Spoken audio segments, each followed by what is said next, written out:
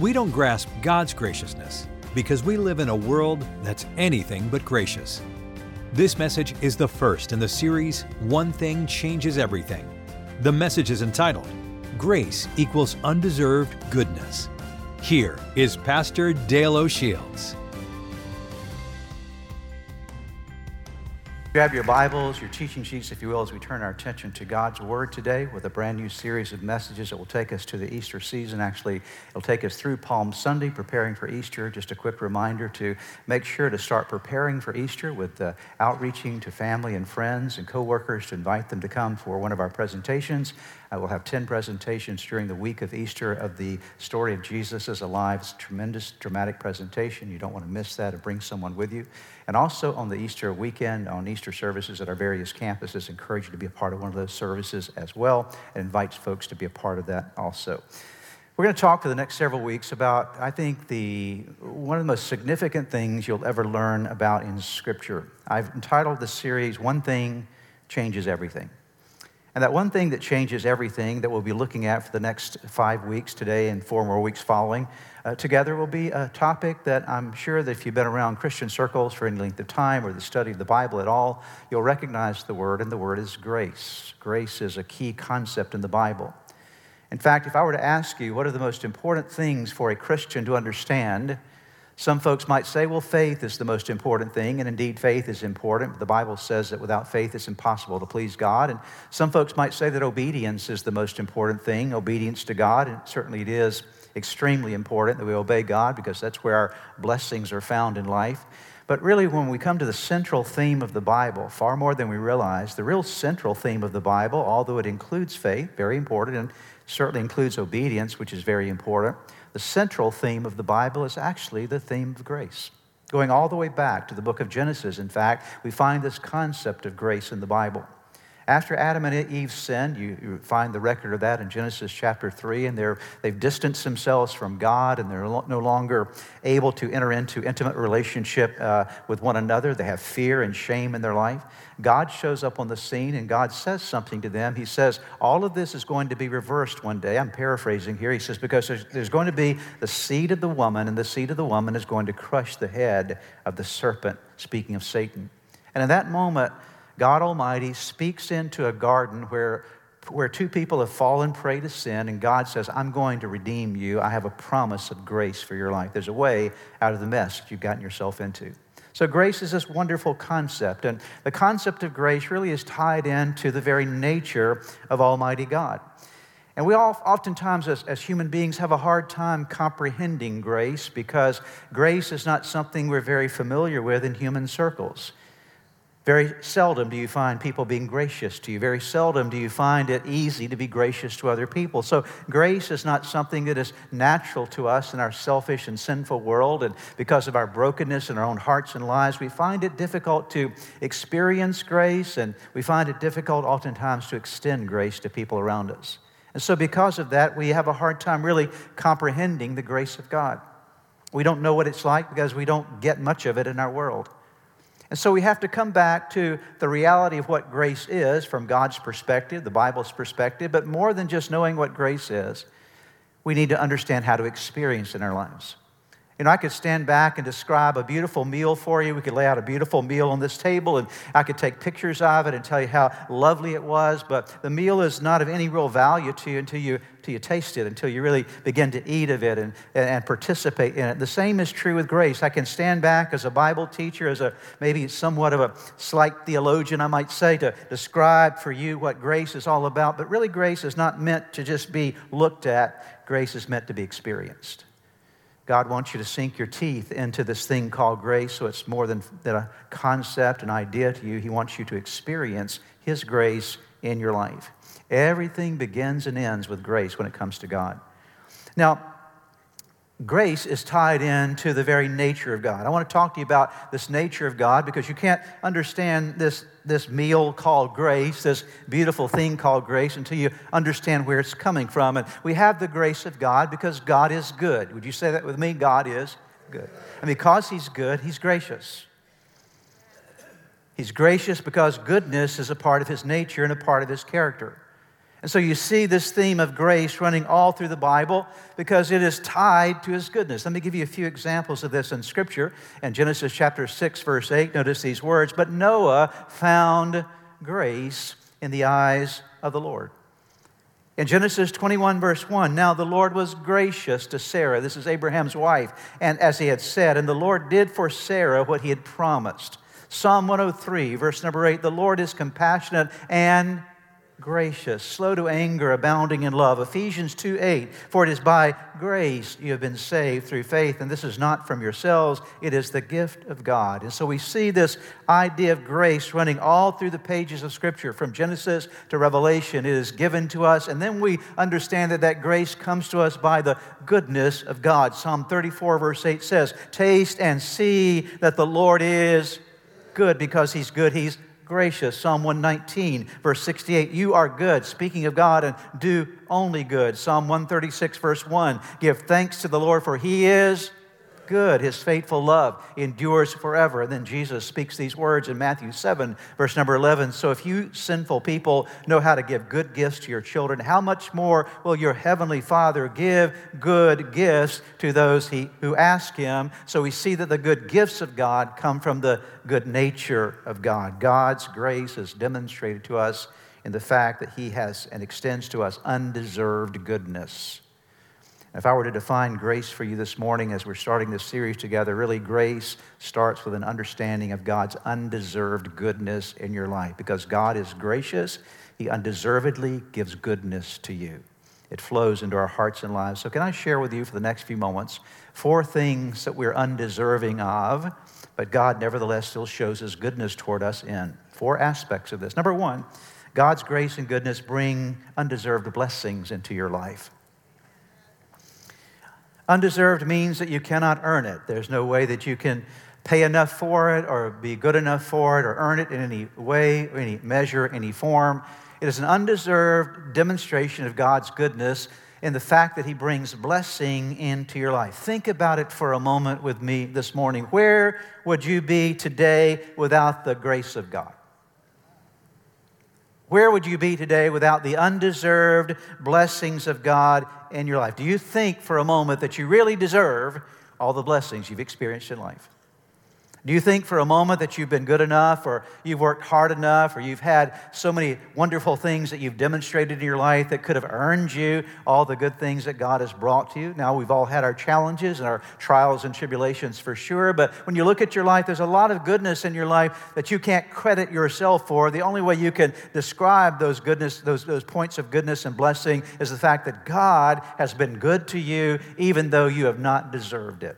Jeremiah, the prophet, speaks of this in Lamentations chapter 3, verse 22. Listen to what he says. "Because of the Lord's great love," that's His grace, His goodness, "we are not consumed, for His compassions never fail." Jeremiah says, had it not been for the goodness of God and the grace of God and the love of God, we would have been consumed. Paul speaks of it this way in Acts chapter 17, verse 28, when he's talking about relationship with God. He says, "In Him, for in Him we live and move and exist." The old translation says, "In Him we live and move and have our being in God." So just the fact that we're living and moving and having a being and existence can be attributed to the fact that God has been good to us in His grace and His kindness. We don't deserve it. Think about in your life how many times you failed God. How many times have you sinned against God? How many times have you ignored God? How many times have you walked away from God? How many times have you even perhaps cursed God? And yet God has still been good to you. Undeserved goodness. God's grace and goodness bring undeserved blessings to us. It brings undeserved blessings to you. Number 2, the second thing. God's grace and goodness bring undeserved help in your life. God's grace, His goodness has helped you many more times than you can imagine. He's helped you when you didn't deserve His help. Let me share with you 2 aspects. Say with me these words: mistakes and messes. Mistakes and messes. In your life, you have had moments where you were about to make a major mistake, and God stepped in and spared you from something in your life that could have been really destructive to your life. Would you agree with me this morning? That you're about to do something and step into a situation or make a decision that could have been very, very detrimental to your existence, to your relationships, to many aspects of life. And God spared you because He reached down and helped you avoid a mistake that could have been very difficult for your life. And then on the other side of things, there have been times that you've made mistakes, and in the midst of those mistakes, God has shown His redemptive power. We're going to talk more about that next week. And then sometimes your mistakes has gotten you into far more than just a mistake. It's gotten you into a mess. Anybody had a messed up life before? Messed up situation where now I made a mistake and now it's a mess, and what am I going to do? And God graciously steps into those mistakes and messes of life, and He helps you when you cannot help yourself in an undeserved manner. You did not deserve His help, nor did I, but He comes in and He helps us in these moments. So one of the dimensions of God's grace and His goodness is He steps in and in an undeserved way helps us. Let me take you to Psalm 107. I'm going to read you a very fascinating passage of Scripture that describes three groups of people that got themselves into some messes and how God helped them. And I think that as a part of reading this, it'll be a wonderful time for us to give praise to God for what He's done in our lives. Psalm 107, beginning in verse number 4. I'm reading from the Passion Translation. Here's the first group. Some of us, that's group number 1, some of us wandered in the wilderness like desert nomads with no true direction or dwelling place. Here's a group of people that had lived an aimless life, wandering around, no sense of purpose, no sense of goals for their life. They were just wandering through life aimlessly. And notice verse number 5, I should say. Here's what happened. Starving, thirsting, staggering, we became desperate and filled with despair. So they're wandering around aimlessly, and the result of that is they get to a place where they don't have enough food, and they're thirsty, and they're staggering, and they're desperate, and they're filled up with despair. Maybe you can identify with being in a place like that in your life. Notice verse number 6. Then we, that's this group of people that's being described here, we cried out, Lord, help us, rescue us, and He did. He led us right into a place of safety and abundance, a suitable city to dwell in. So lift your hands and thank God for His marvelous kindness and for all of His miracles of mercy for those He loves, how He satisfies the souls of thirsty ones and fills the hungry with all that is good. Here's God stepping in to a group of people who were living an aimless life. They got to a place of staggering around with desperation and despair, and they cried out to God, God help us, God rescue us, and God came and did for them what they did not deserve for Him to do. And notice the response God calls, so lift your hands and thank God for His marvelous kindness. I think it would be a good thing right now if we did that very thing. Would you lift your hands and thank God for His marvelous kindness in your life? Amen? Okay. Let's go to the second group of people. Here's the second group. See if you can identify with this group. Some of us, this is group number 2, some of us once sat in darkness, living in the dark shadows of death. We were prisoners to our pain, chained to our regrets. Have you ever been a prisoner to your pain? Have you ever been chained to regrets? All you could see was what was behind you and the things of life that you regretted. Has that ever happened in your life?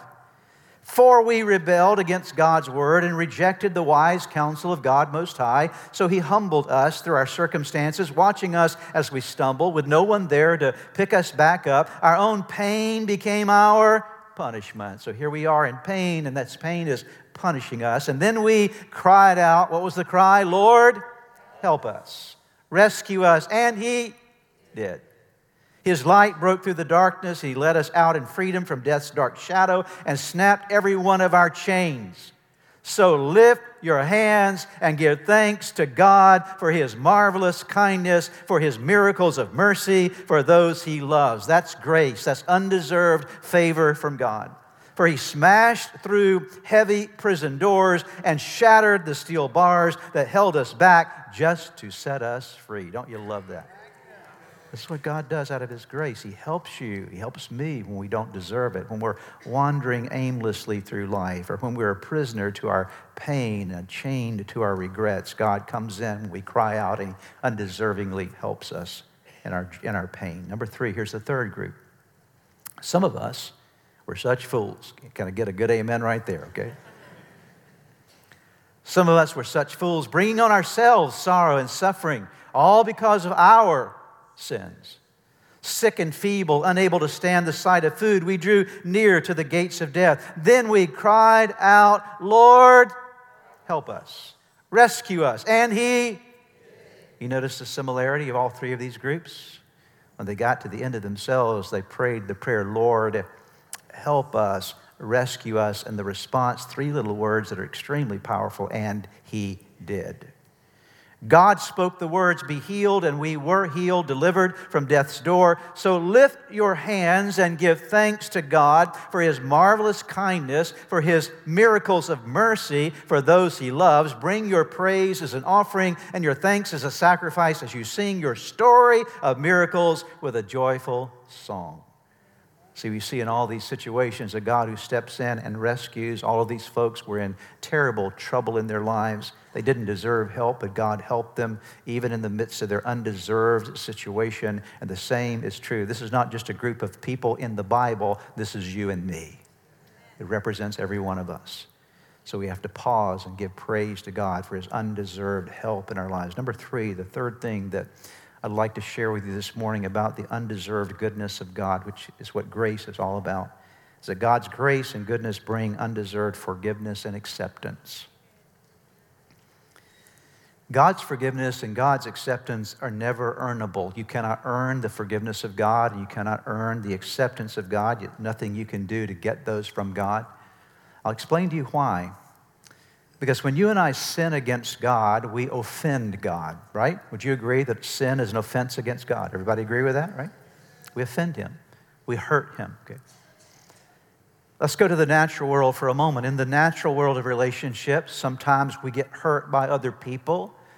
And when we're hurt by other people, we will often say, I am offended, right? I'm offended by what you did to me. I feel the pain in my life because of what you said or what you did. So just like God is offended when we sin, we are often offended by the sins of people around us, the things that they do that harm us in some way. Now, when you are offended by someone, you have to make a choice as to what you're going to do. You choose to either forgive, and a person can't demand forgiveness from you. When you've offended someone, it's their choice as to whether they're going to forgive you or not, right? You don't deserve it. You've hurt them in some way. And so they've got to make a choice as to what they're going to do toward you. And so it's not a matter of earning their forgiveness. It's a matter of choice on their part as to whether they will forgive you or not. Well, the same is true with God, that when we sin against God or we offend God, God chooses a response. He chooses to respond to us in certain ways. And His choice, although we don't deserve it, when we come to Him and ask Him for forgiveness, His choice is to forgive us. So to be forgiven by God and accepted by God, our only hope is God's grace and God's goodness. You can't expect, just say, okay, God, you got to forgive me. No, God doesn't have to forgive you. God does not have to forgive anyone. God makes a choice to forgive when we come to Him, and it's extremely important that we give our thanks to God for the fact that He is willing to actually give us what we don't deserve, forgiveness and acceptance.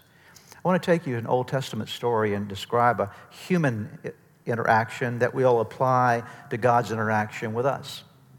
And the story is about an Old Testament character by the name of Joseph. Anyone remember Joseph in the Old Testament? His story starts in Genesis chapter 37, and so if you want to go back home this week and read the story of Joseph, that's the place to go to, Genesis 37 and following. But here's what happened. Joseph was the son of a man by the name of Jacob, and Jacob was the son of Isaac, who was the son of Abraham. And so you have Abraham, Isaac, Jacob, and then Joseph was one of Jacob's sons. Jacob loved Joseph dearly. He was his favorite son. He made a coat of many colors for him, and Joseph, at 17 years of age, had this incredible dream that one day he's going to be a ruler. And so he shares his dream with his brothers and his father, and they become very jealous of him. And so the first opportunity they had, they decided they were going to take Joseph out. They actually had a plan to kill Joseph. But one of the brothers stood in as an intermediary for that plan, and instead of killing Joseph, they sold him into slavery, and he was taken down to Egypt, where he becomes a slave in the house of a man by the name of Potiphar. He does well in Potiphar's house for a period of time, and he's very successful there. God blesses him with favor, but then there's this moment when Joseph is falsely accused of raping Potiphar's wife, and of course, Potiphar then responds by having Joseph put in prison. So Joseph goes into prison for somewhere around a decade. He's in an Egyptian prison, actually the prison for Pharaoh's criminals, and he's there in that prison situation, and over time he gains favor there and has a positive experience in prison, but he's still in prison. He's still there. And one day Pharaoh has a dream, and he needs someone to interpret it, and there are those in his court that said, there's a guy in prison by the name of Joseph. He's a Hebrew, but he knows he has a relationship with God, and he knows how to interpret dreams. And so Pharaoh sent for Joseph, and Joseph came into his courts, and certainly as Pharaoh shared his dream, Joseph interpreted the dream, and the dream basically was this: there's going to be 7 years of great blessing, a lot of surplus food, then after that there'll be 7 years of famine. And Pharaoh, what you need to do is store up now in these wonderful years of bounty, store up everything that's necessary for the 7 years of famine that's coming. And Pharaoh was so impressed that he says, Joseph, you're going to be my man to do this. So Joseph was immediately taken from the prison to the palace. It's an incredible story of the favor of God upon Joseph's life. So follow me now in this story. Now, 7 years, there's plenty. The crops are producing like crazy, and a great harvest. And Joseph is a wise administrator. He begins to store up the food because he knows that 7 years of famine are coming. So he stores up all this food over those 7 years. And finally, that 7 years of plenty have come to an end. And now they enter into 7 years of famine, just like the prophecy foretold. And Joseph now is dishing out the food. He's actually making sure everybody gets the food in accordance with their needs, and the entire territory around Egypt is in a famine. And during this period of time, his brothers and his father were back at home in Israel, and they're facing the famine as well. There's no more food for them because the entire territory had been affected by this terrible drought, this terrible famine. And so finally, these brothers of Joseph, thinking that Joseph now is dead or certainly in slavery somewhere, they say, we need to find some food. The only place there's food is in Egypt. Let's go down to Egypt and see if we can get some food there. And so they do, and they show up, and guess where they're directed? They're directed to have a conversation with the brother they'd sold into slavery. Pretty interesting, right? So they come into Joseph's courts, and they're there to appeal to him for some food, but they don't know that that's his brother. Joseph recognizes them, but they don't recognize him. And so it's a situation where Joseph is aware, but they're not. And so there's a process of things that occur, and Joseph begins to give food to them. And finally, over a period of time, Joseph's father passed away. And we come to a very critical point that's recorded in Genesis chapter 50. I'm talking about forgiveness. I'm talking about acceptance. I'm talking about grace. Now notice what happens here after Joseph's father was dead, and notice their brother's situation now as it arises in Genesis 50, verse 15. When Joseph's brothers saw that their father was dead, they said, what if Joseph, now by this time they knew who Joseph was and that he was their brother, what if Joseph holds a grudge against us and pays us back for all the wrongs we did to him? Would you think that's a pretty legitimate question? Dad's out of the way, and there's nothing buffering Joseph from taking revenge upon us now, holding a grudge against us. And what if Joseph does this now? What if he treats us based upon how we've treated him? So they sent word to Joseph. I love this part of the story because it's most likely not exactly what they did, but they're kind of weaving a tale to get themselves out of trouble. So they sent word to Joseph saying, your father left these instructions before he died. I'm not sure that Jacob really left these instructions, but notice what they say. This is what you're to say to Joseph. I ask you to forgive your brothers the sins and the wrongs they committed in treating you so badly. Now please forgive the sins of the servants of the God of your father. When this message came to him, that's to Joseph, Joseph wept. So here's the story. They sent a message. They didn't even go to Joseph. They sent a message. Daddy said to forgive us. Daddy said, don't take this out on us anymore. Daddy said, make sure that we're treated kindly. Daddy said, and Joseph gets this message, and you would think that, at least for most of us, the natural response would have been, no, I don't believe this. And second of all, I'm going to pay you back for what you did. This is my moment now to get everything even. Everything that you've done wrong to me, I'm going to make it even now by getting back at you. It was a very significant moment of a potential retribution to Joseph's brothers. Notice verse 18. His brothers then came and threw themselves down before him. We're your slaves, they said. But Joseph said to them, don't be afraid. Am I in the place of God? You intended to harm me, but God intended it for good, to accomplish what is now being done, the saving of many lives. So then, don't be afraid. I will provide for you and your children. And notice this, he reassured them and spoke how? Kindly to them. I will tell you, that's grace right there. That's grace. Joseph had every reason to hold a grudge and to seek retribution to his brothers, but instead he said, you know what, I'm going to treat you the way God treats me. I'm going to treat you in the way that God has demonstrated his kindness to me. He's been gracious to me, and you intended this for evil, but God intended it for good, and so I'm going to extend to you the very same thing that God has extended to me. I'm going to extend to you grace. It's truly a picture of God the Father, Jesus Christ the Son, and the Holy Spirit of God revealing the nature of God to us. Joseph became a picture of grace. And here's the thing I want you to know today. That when you and I make mistakes and we've missed the heart of God and we've offended God, we can come and throw ourselves down before God and say, God, I'm begging you for forgiveness. I need you to forgive me. I'm asking for your forgiveness. And in that moment, you can be assured that even greater than Joseph, God will treat you in responding to your cry of forgiveness. And he blesses you even when you don't deserve it. He gives you not only mercy, he gives you grace. I'm going to talk for the next several weeks about the difference between mercy and grace. You'll hear me say this multiple times. Let me give you the definition right now. Mercy is withholding from someone the punishment they deserve. That's all mercy is. When you plead for mercy, you're pleading for someone to withhold from you what you rightfully deserve. Grace is different. They're complementary terms, but they have a little bit different idiosyncrasy to them. Grace is giving someone something good that they don't deserve. Let's put it in natural terms. You have a child that disobeys, and they're pleading for mercy that you're not going to put them in the corner or give them time out. Oh, Daddy, Mommy, please don't do this to me. And mercy says, okay, I'll withhold the punishment from you. I'll let you go this time. That's mercy, right? But grace says, and by the way, not only am I going to withhold the punishment from you, let's go get an ice cream cone. That's grace. It's blessing in ways that are not deserved. So this is what God does for you and me. He's a gracious God. He forgives and he accepts. It's very interesting when you go to the book of Matthew. Everybody still with me this morning? Don't you love the grace of God? When you go to the book of Matthew, in the first chapter of the book of Matthew, there's the description of Jesus' genealogy through his mother Mary, okay? Obviously, he didn't have a genealogy from his father because his father was God. So there's a genealogy in the Bible from his mother Mary. And there's not all the names of the genealogy, just critical names that are listed in this genealogy of Jesus. You can read it in Matthew chapter 1. And it's interesting that when you study the genealogy of Jesus, the names that are included in the genealogy of Jesus.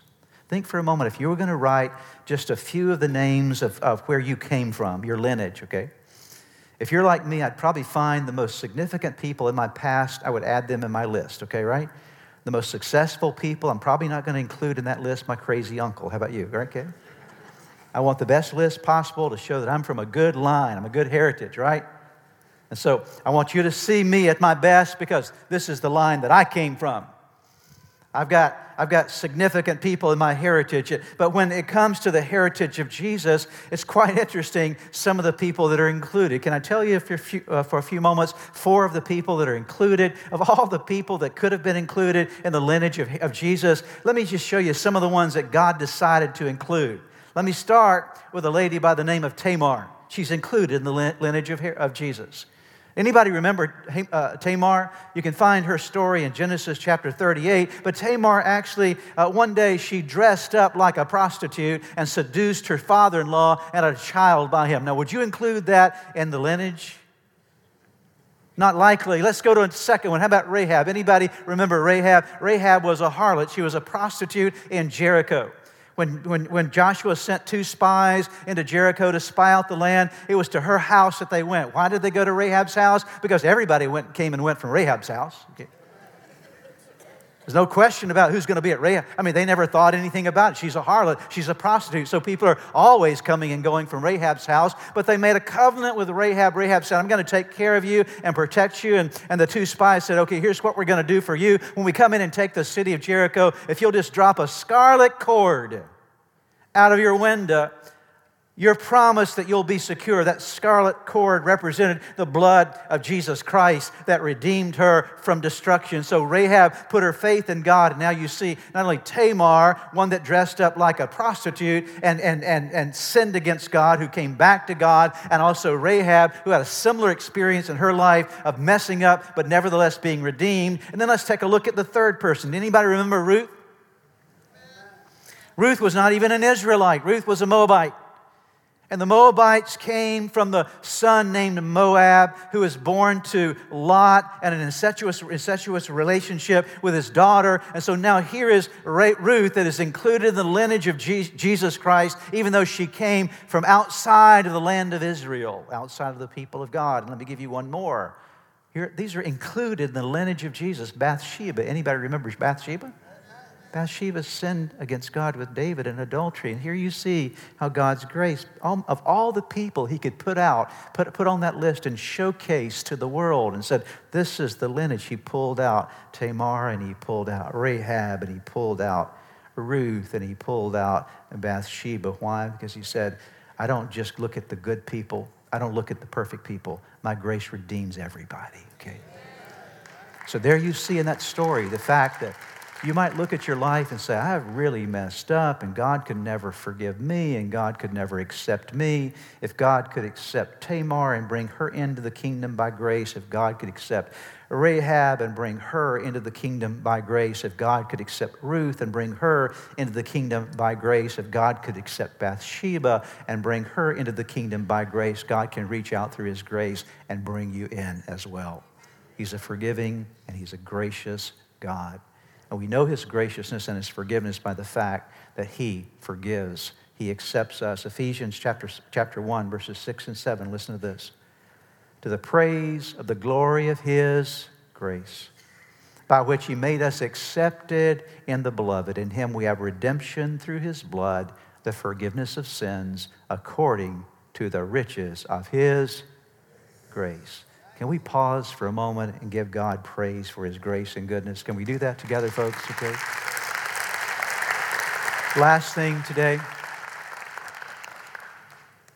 Are you starting to taste, not just talk about, but are you starting to taste the meal called the grace of God? Number 4, God's grace and goodness made the way for undeserved salvation and undeserved eternal life. The most important thing that we have in an expression of God's grace to us is his salvation and eternal life. I want you to think about it this way for a moment. I'm going to give you an analogy that will be far weak, extremely weak compared to the gift of salvation and eternal life. It'll help you have a little bit of a parallel in the human realm to kind of bring it over to the spiritual realm for a moment. Let's say that there's an event that you really want to go to. It's a really significant event, maybe a person that you want to be in the presence of, or an event where you really have always wanted to go, maybe a concert with your favorite artist, or something that just really dear and very passionate you would feel about going and attending. But you realize that this is a ticketed event, and the cost of the tickets go far beyond anything that you could ever afford. In multiple lifetimes, you would never have enough money to be able to go to that event. And so you just live with this longing for it, but no ability to get it.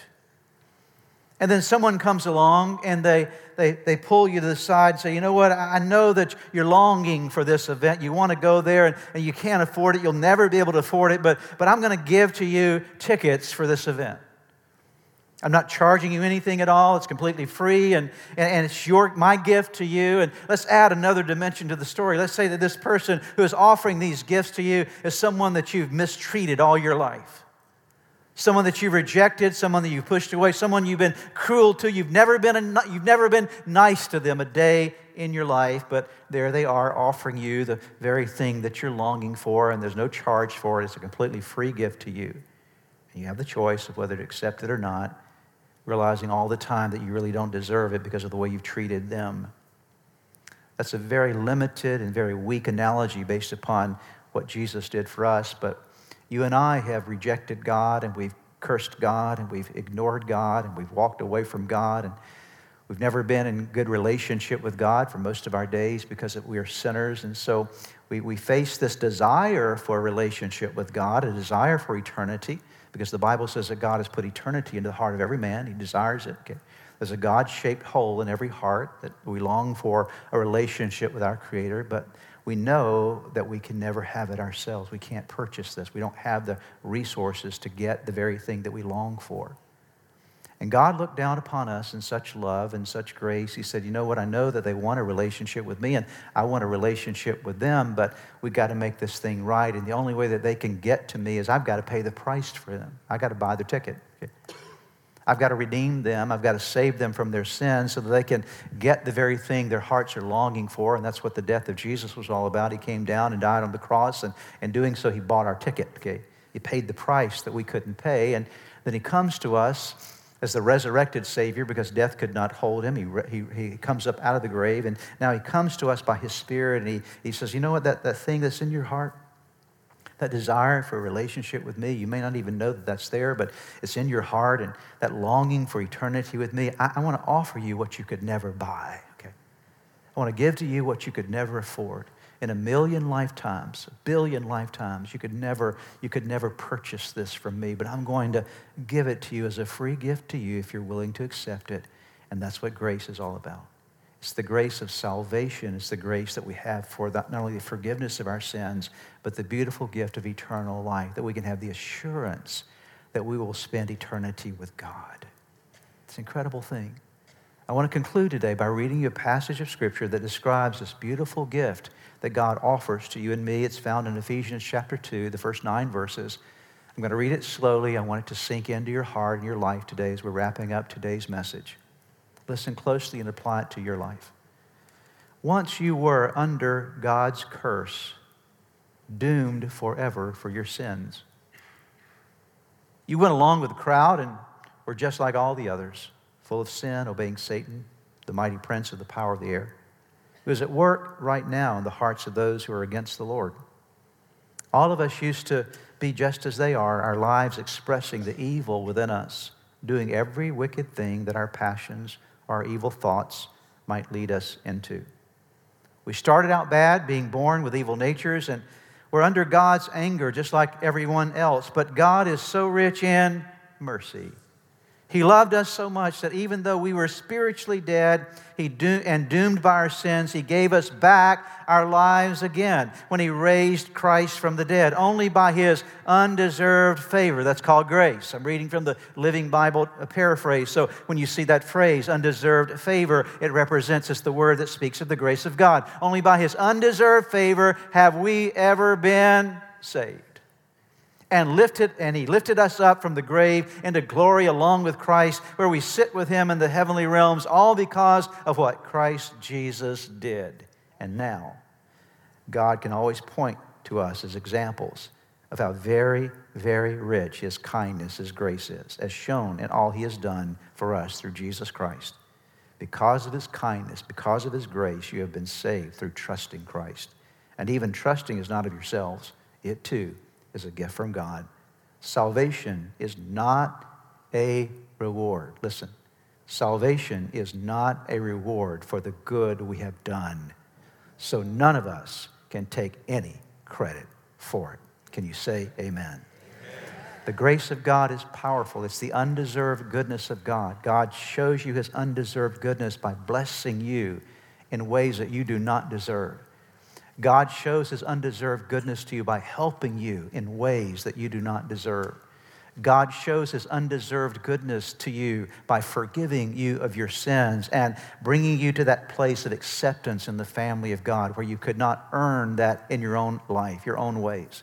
And God's grace and goodness are shown to you by His undeserved gift of salvation and eternal life. What is the grace of God? The grace of God is God's undeserved goodness to you. I want us once again to thank God for His grace. Can you say, thank you, Jesus? Thank you, Jesus, for your amazing grace. Let's bow our heads together in prayer this morning. Lord, we're grateful to you for the reminder today. Lord, hopefully more than a reminder, for the opportunity to sit down at the table and to begin to partake, Lord, of your grace. And I pray this morning that you would remind us, Lord, of how undeserving we are, Lord, not to condemn us or to just sort of remind us of our misery and our pain and our sinfulness, but Lord, to understand the beauty of grace, that we don't deserve it, we can't earn it, there's nothing we can do to get it, but Lord, you've extended your goodness to us because you love us, because you are good. And I pray this morning that we will go through life with an awareness of your undeserved blessings and thankful for your undeserved help in our lives and appreciative, Lord God, for your undeserved forgiveness and your undeserved acceptance, and always very, very grateful and praising you because you've undeservedly given to us, Lord God.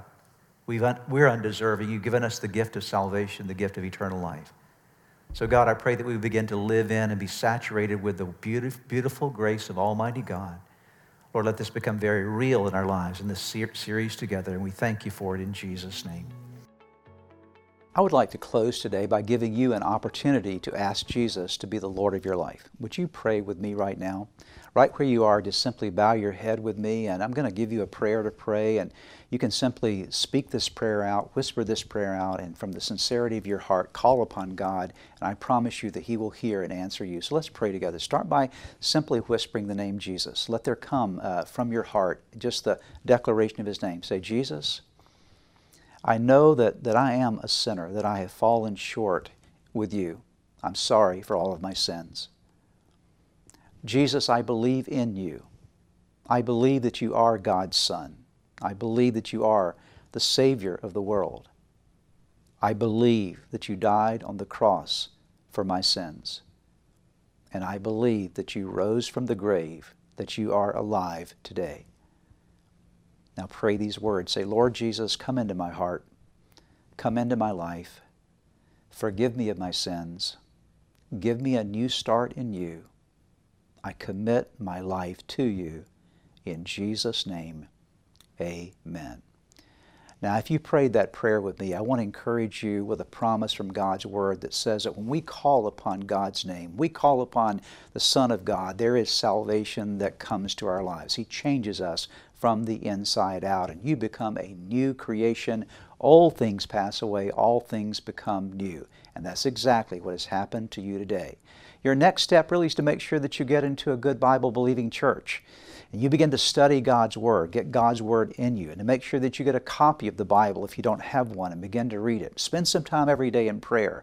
And I would encourage you also to check out the resources on our website that will help you to get going in your relationship with Jesus. You can find them at church-redeemer.org. Get those into your hands. Get started in your new life with Jesus Christ. Thanks again for joining us today. May God bless you, and we look forward to seeing you next time. If you've prayed with a pastor today and made a decision to follow Jesus Christ, we have some resources for you on our website. Just go to church-redeemer.org/anewyou. We pray that this message was a blessing to you.